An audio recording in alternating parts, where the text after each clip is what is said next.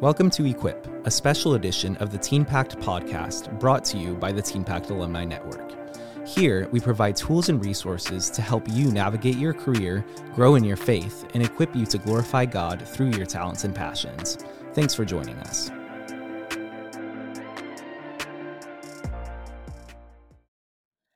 Hello and welcome to another edition of Equip, a monthly podcast presented by the TeenPact Alumni Network. We're thrilled that you're here. I'm Carlin Sullivan and your host for today, and I'm super excited about today's special guest. The Martin name is well known throughout TeenPact, but today we will be talking from the very first Martin TeenPact employee, Mr. Paul Martin. Paul, welcome. We're glad you're here. Hey, Carlin, how are you? It's good to be here. Before we get started into our topic today, I'd like to just get a little bit of TeenPact background, familiarize our audience with who you are and your experiences within the ministry. So can you tell us just a little bit how TeenPact came into your life and then your experiences with it? Yeah, I definitely can. It's a little bit of a long, meandering story, so I'll try and keep it kind of succinct. But it started in 2004 when my parents told me I was going to this government class called TeenPact. It was the first time it came to our state, which was Connecticut at that time. And I loved it. We had a great time. We had a great staff team, really impacted my life and changed my life. And I wanted to continue to be involved. So one of the regrets in life is that I was offered to staff the next year, but I decided to go through the alumni track instead, which was probably good for me. And the alumni track was pretty small that year. There were 4 of us. So we ended up going to National Convention. I got to be involved that way. I got to meet Mr. Eccles, which he's a great man. It's hard to keep up with sometimes, but he's definitely a great man. So I got to be involved, got to staff, and then eventually TeenPact offered me a job that I didn't know existed as a field director, field representative at that time. So I got to travel around mostly the Northeast, working with state coordinators in various places.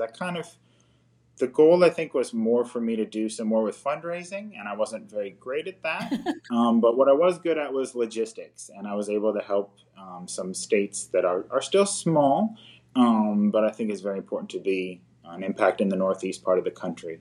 So I ended up working for TeenPact for a while in that capacity, and then when this cool guy named Peter Martin got a job at TeenPact as the CEO, he became my boss.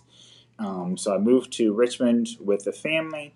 I ended up doing some other jobs at TeenPact. I did registration, which gave me a whole new appreciation for the people that do registration because they are, in some ways, rock stars, but definitely underappreciated.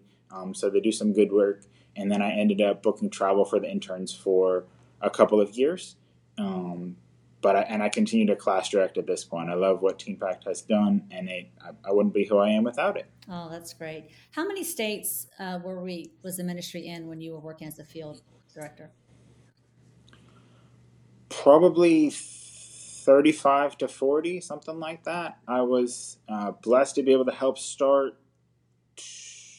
Really, I was kind of right place, right time, and the Lord used me to start 2 or 3 classes, and I'm kind of sad that we're not doing that anymore because we ran out, because that's pretty much a magical experience to get to experience TeenPact in the state for the first time. So. It is. So what was it like? So you're an employee at TeenPact and then your boss becomes your father. Was that a bit of a transition? Was it wonderful, challenging? It was definitely a bit of a transition. Especially looking back, I don't know of anybody better to have led TeenPact for over a decade than my dad. We are super proud of him, and we know he's proud of us. Mm-hmm. We don't always say it as much. We don't always. We're not the most emotive people sometimes, although we cry a lot. So I guess there is that. But it was definitely a transition. It was honestly hard to kind of give up something that had basically been mine, even though TeenPact had been a family thing. But it had kind of been my thing, but it was really neat to have Dad come on board. I worked for TeenPact in, I guess you could say, the best of times and the worst of times, whether that's financially or some other things, and having his business acumen and knowledge was really, really important for us. Because it used to be in TeenPact, if we didn't have money, we didn't spend it, and that was a little bit of a tough time for me. But it was really good to have him on board, and it was fun to get to do some events like National Convention, some state classes together where we didn't really need to talk that much. We just kind of knew what needed to be done. And I don't think my siblings and I would have continued to have been involved for as long if, one, we didn't love our dad, but if we didn't love Teen Pact, which we did. That's great. It also, the things that you love can hurt you a little bit too. So we had some ups and downs, but it was a good experience. So for students who might be listening, what classes will you be class directing this year? The plan is for me to go to Michigan, okay. The Great White North, and then I'm going to do a city class in Houston. I forget which direction of the compass we're calling it. Southeast Texas, is that right? East Texas. Uh-huh. East Texas, okay, not south. South would be closer to the border. So, right. And I live in Lafayette, Louisiana, so that one's a little bit closer for me to get to than Michigan. Well, good. Well, thank you for continuing to serve. That's wonderful. Well, today we're going to be talking about different educational and career paths that people can take before they find their dream job. And you have such an interesting path that led you to your current position. So I'm excited to hear more about that. I know for me, when I got my first job out of college, I was an education major, and clearly becoming a leasing agent at an apartment complex was the natural next step. Job ever. And then I had the job, I worked for a commodity board called the National Watermelon Promotion Board. Yes, it does exist, to increase the consumption of watermelon, which was right up there with my education degree as well. So I also have kind of a crazy path until finding the job that thrilled me, which was education, homeschooling, and working in the preschool world. But anyway, you did take a non-traditional path, couple different college degrees, couple different jobs. Tell us about what schools you attended and some of the jobs you had since graduating high school. I know you talked about Teen Pact, but you also have some other experiences in there. Sure.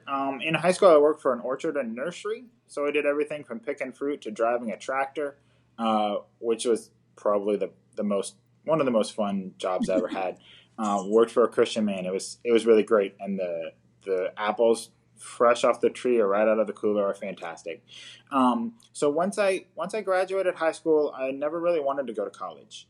Now I have 3 college degrees, so God has a sense of humor for sure. But I went to a school called American Public University, which was, I think, founded off primarily for the military, but I got a 4-year degree on there in political science, which was something that interested me at the time. It still interests me. I'm less involved than I was, but I'm definitely still interested. I took a lot of classes on counterterrorism because that was kind of the time in the world that we were in.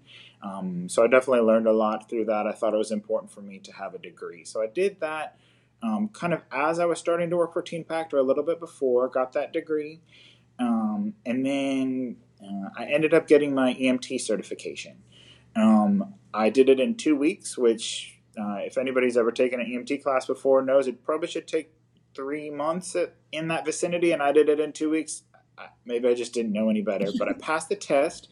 So I got my EMT certification, and I started working as an EMT in South Louisiana, and I loved it. I don't know if part of it is being the oldest of 8 children or having a bunch of brothers and sisters and nieces and nephews, but I'm more than average protective.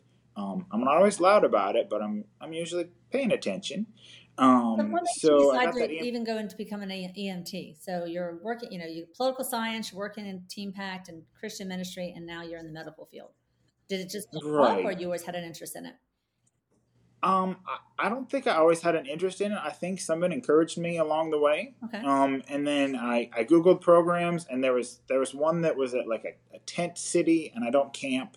There was one that was in the mountains in Wyoming, and then there was one that was in California. And I was like, well, I could try that. And I got my start working as an EMT. A gentleman gave me a job here, and I just love taking care of people. Mm-hmm.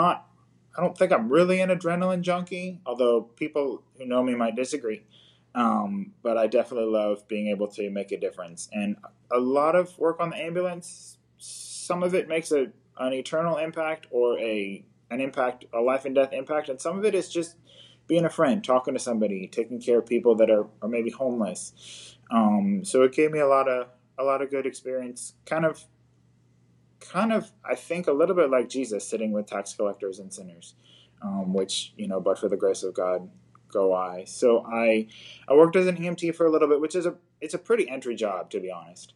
EMTs are very, very important, and I appreciate some of the ones that I work with, but it's a pretty entry job. So My company is very focused on turning EMTs into paramedics, which is a year-long. It sometimes is a degree program, but it's a year-long school. Basically, you get paid a little bit more and you're able to do more things. So airway things, some medication, some cardiac things, stuff like that. So I did that in a year or a year and a half.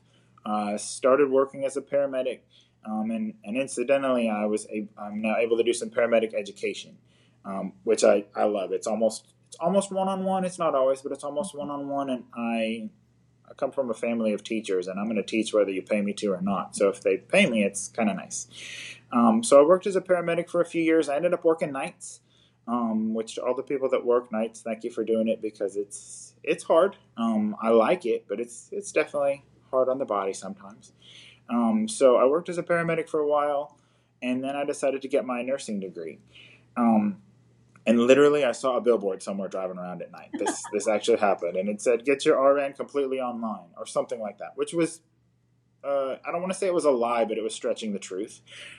So I did about 2 years online at Northwestern State University in Central Louisiana, and then I ended up having to go on campus for a lot of clinical, which clinical is kind of code word for free labor, but you kind of get out of it what you put into it. So I had some interesting clinical experience, more paramedic, but some nursing, I guess. So that was a 4-year degree, and near the end of that, I ended up getting to work in a pediatric ICU for a little bit, and I decided that kids was something that I want to work with. They're smaller. Yes, they still do have diapers, but they're smaller. They're easier to move. So I finished that degree in July of 22, and now I work in a local pediatric ICU, working with kids from almost a little bit after birth to almost 18. When I tell people what I do, I definitely sometimes get the look of like, well, there are no other jobs available, or you're crazy, or whatever. And it's actually something that I picked that I wanted to do.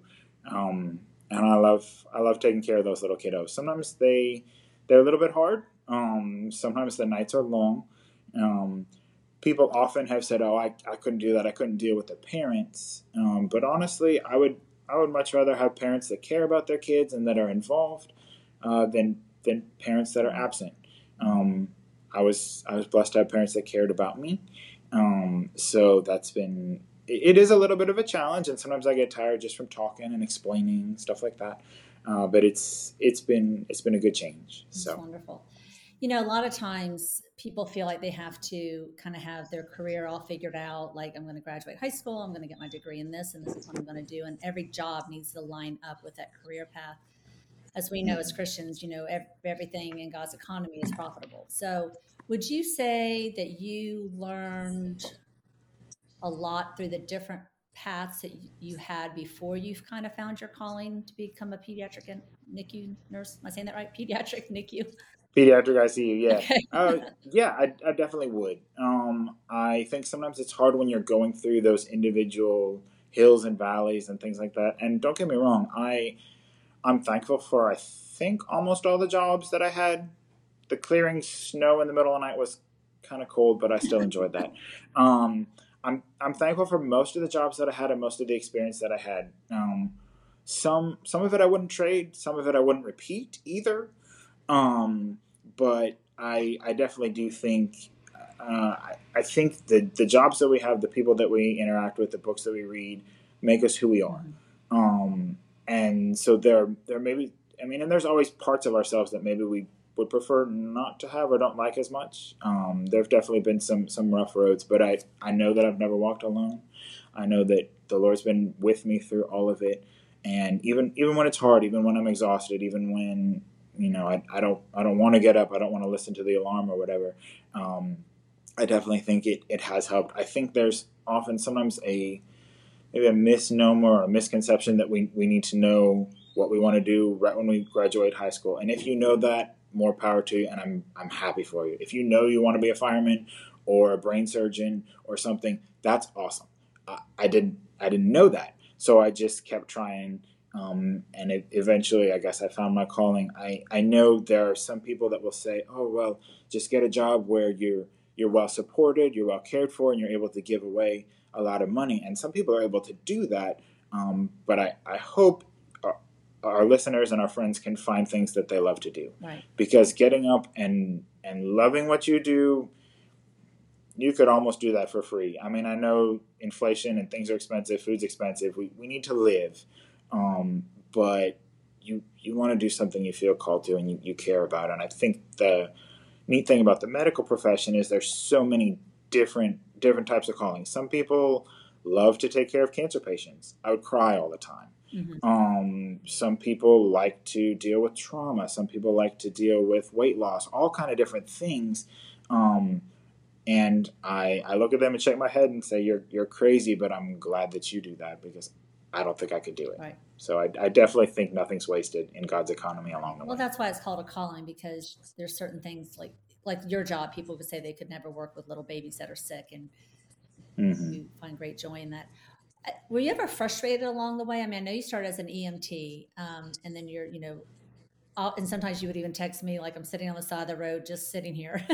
And we would joke how bored you are. Like, Lord, what am I doing mm-hmm. here? And I know you said you saw the sign that said, get your RN.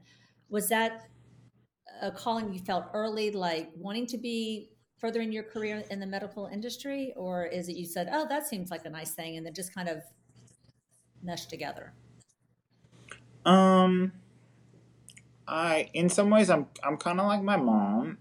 She says that a lot of life kind of happened to her by accident, which is some true and some maybe a little bit of an exaggeration. I've never been a good 5-year plan person. Okay. I've never said, all right, in the next 5 years, I need to be here, here, here. There definitely were times that working 12 hours on an ambulance is not fun sometimes. Sometimes you sit on the side of the road for hours at a time. I've been very blessed to not get rained on too badly, but it has happened. It was the nursing was primarily more just to open up some more doors to do different things, whether that's travel, whether that's work different areas. There was a financial component to it as well, mm-hmm. Because being a paramedic is awesome. It's not, I mean, I don't think it's a surprise to anybody that it's not the most lucrative thing in the world either. So while it is a calling, you do need to eat as well. So there definitely are times, I think, sometimes that you maybe feel like you're in a holding pattern, or, I mean, I even feel like I experience it now sometimes. Sometimes you feel like you should be doing more, which is not to belittle what you're doing. And it's great when people tell you don't despise the day of small things, because that it kind of feels like they're where they want to be and you're not. Mm-hmm. And that's okay. But sometimes there definitely were bumps along the way, but maybe I'll get better at the 5-year plan eventually. But I definitely, I still don't even know that I have it figured out. I have parts of it figured out that I think, but we tell God our plans and then he laughs sometimes. Exactly. Well, I'm much older than you, Paul, and I still haven't figured it out. So I keep thinking, what am I going to do when I grow up? I realize I'm mm-hmm. 60. I'm like, I think I should probably figure this out. Oh, well, yeah. So anyway, I would think working with patients, particularly in NICU, would be a lot of high stress, and parents are not there because their children are well. They're there because their children are not doing very well and needing a lot of extra care. Mm-hmm. And I would think that as a parent, I would feel, if I had a child in NICU, very vulnerable. And I know there's always opportunities to share our faith in our workplace, but it seems to me it might be a teeny bit easier during medically challenging situations. Have you found that to be true, that you can share your faith directly, indirectly, and have you ever had an opportunity to do that? I think the opportunities have been rare. Okay. I think a lot of it is more the way you carry yourself, the way you care for people. I don't have to tell people I'm different for people to know that I'm different. But definitely I think some of those opportunities have existed. I do think that parents are definitely vulnerable. And it really just depends. I mean, I've had conversations with people that I never really thought I would have, or I've sat with people for 2 hours and not really talked to them, and then at the end they open up about something that I never would have thought. I guess I would say part of it is maybe just a reminder that some of us carry very heavy burdens. Yeah. And we don't always share them openly, and that's okay. I feel like I'm a person that people like to talk to sometimes. So literally, sometimes I'll be in this conversation and be like, I don't know how I ended up here because I didn't ask anything. I remember I was teaching a little class one time, and somebody walked in and just looked at me and started crying and told me about their life and how hard it was and things like that. And I had like a 3 text message conversation with them. So I think for me, it's more about being ready and being a good person that cares and honors Jesus. I mean, my faith is very important to me. I don't always talk about it a lot or loud, but it's definitely there, and it changes almost every aspect of who I am and what I do. So, is it hard to see someone pass away? Yeah, 100%. It's hard when they're old, quote unquote, and it seems like it might be their time. It's hard when they're half my age and it seems like they should have a lot more years left. There's a lot of layers there. I feel like I am pretty good at, in the moment, being okay with it. But I'm super competitive and I hate losing. And if it's a patient's life, it's even worse. Sure. I'm blessed that my family doesn't live in my area. I love my community, and the people in my community are very important to me. But the chances of me working on my family members are slim. It's possible. And even as I say that might have been part of my justification for being an EMT. I didn't want to come up against a scenario I didn't know what to do in. Sure. But yes, it's awful because I don't think we were made to die. Yeah. I don't think that's the way it should be. Yeah. Right. So what advice would you have for someone who is considering going into the medical profession? Do you like the path you took? Start with an EMT? I guess obviously it's a different path for everybody, but any advice for anyone considering the field? Yeah. If you're considering it, I would definitely say to count the cost. See what education options are out there, because the medical field is so scalable. You can take a 3-month EMT class, a phlebotomy class, a dental hygienist class. There's so many different things you can do. I think the EMT route was good because it's a short amount of time.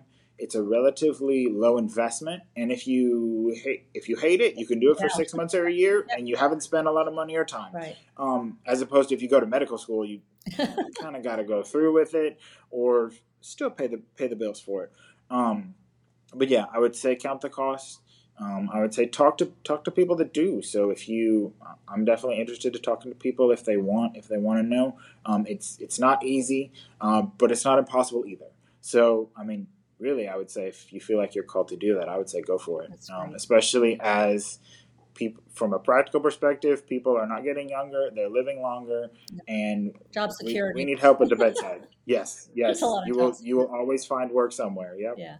So I'm glad you mentioned being willing to talk to someone, because I was going to put you on the spot to ask if I could put your email in the show notes if anyone wanted to reach out to get more information, that you'd be open to that. So thank you for offering that. So Sure.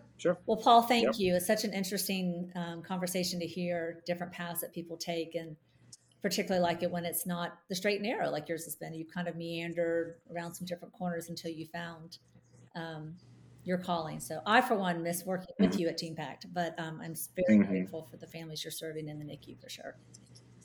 Sure. Yeah, Carlin. I enjoy Carlin's one of those friends that I can text semi-random things at random times, and she says she appreciates it. She says she appreciates it, but I don't know. But when you work nights or when you're busy, sometimes I appreciate the people in my life that help me process things. So you're one of those. So thank you. Which I've always liked to be on the receiving end. But be careful, because often I will screenshot them and send them to your parents. So that's okay. I might copy paste and send it to them anyway. So I'm teasing. All right, Paul. Thank you. We hope to see you at a class very soon. Appreciate it. All right, sounds good. Thank you, Carla.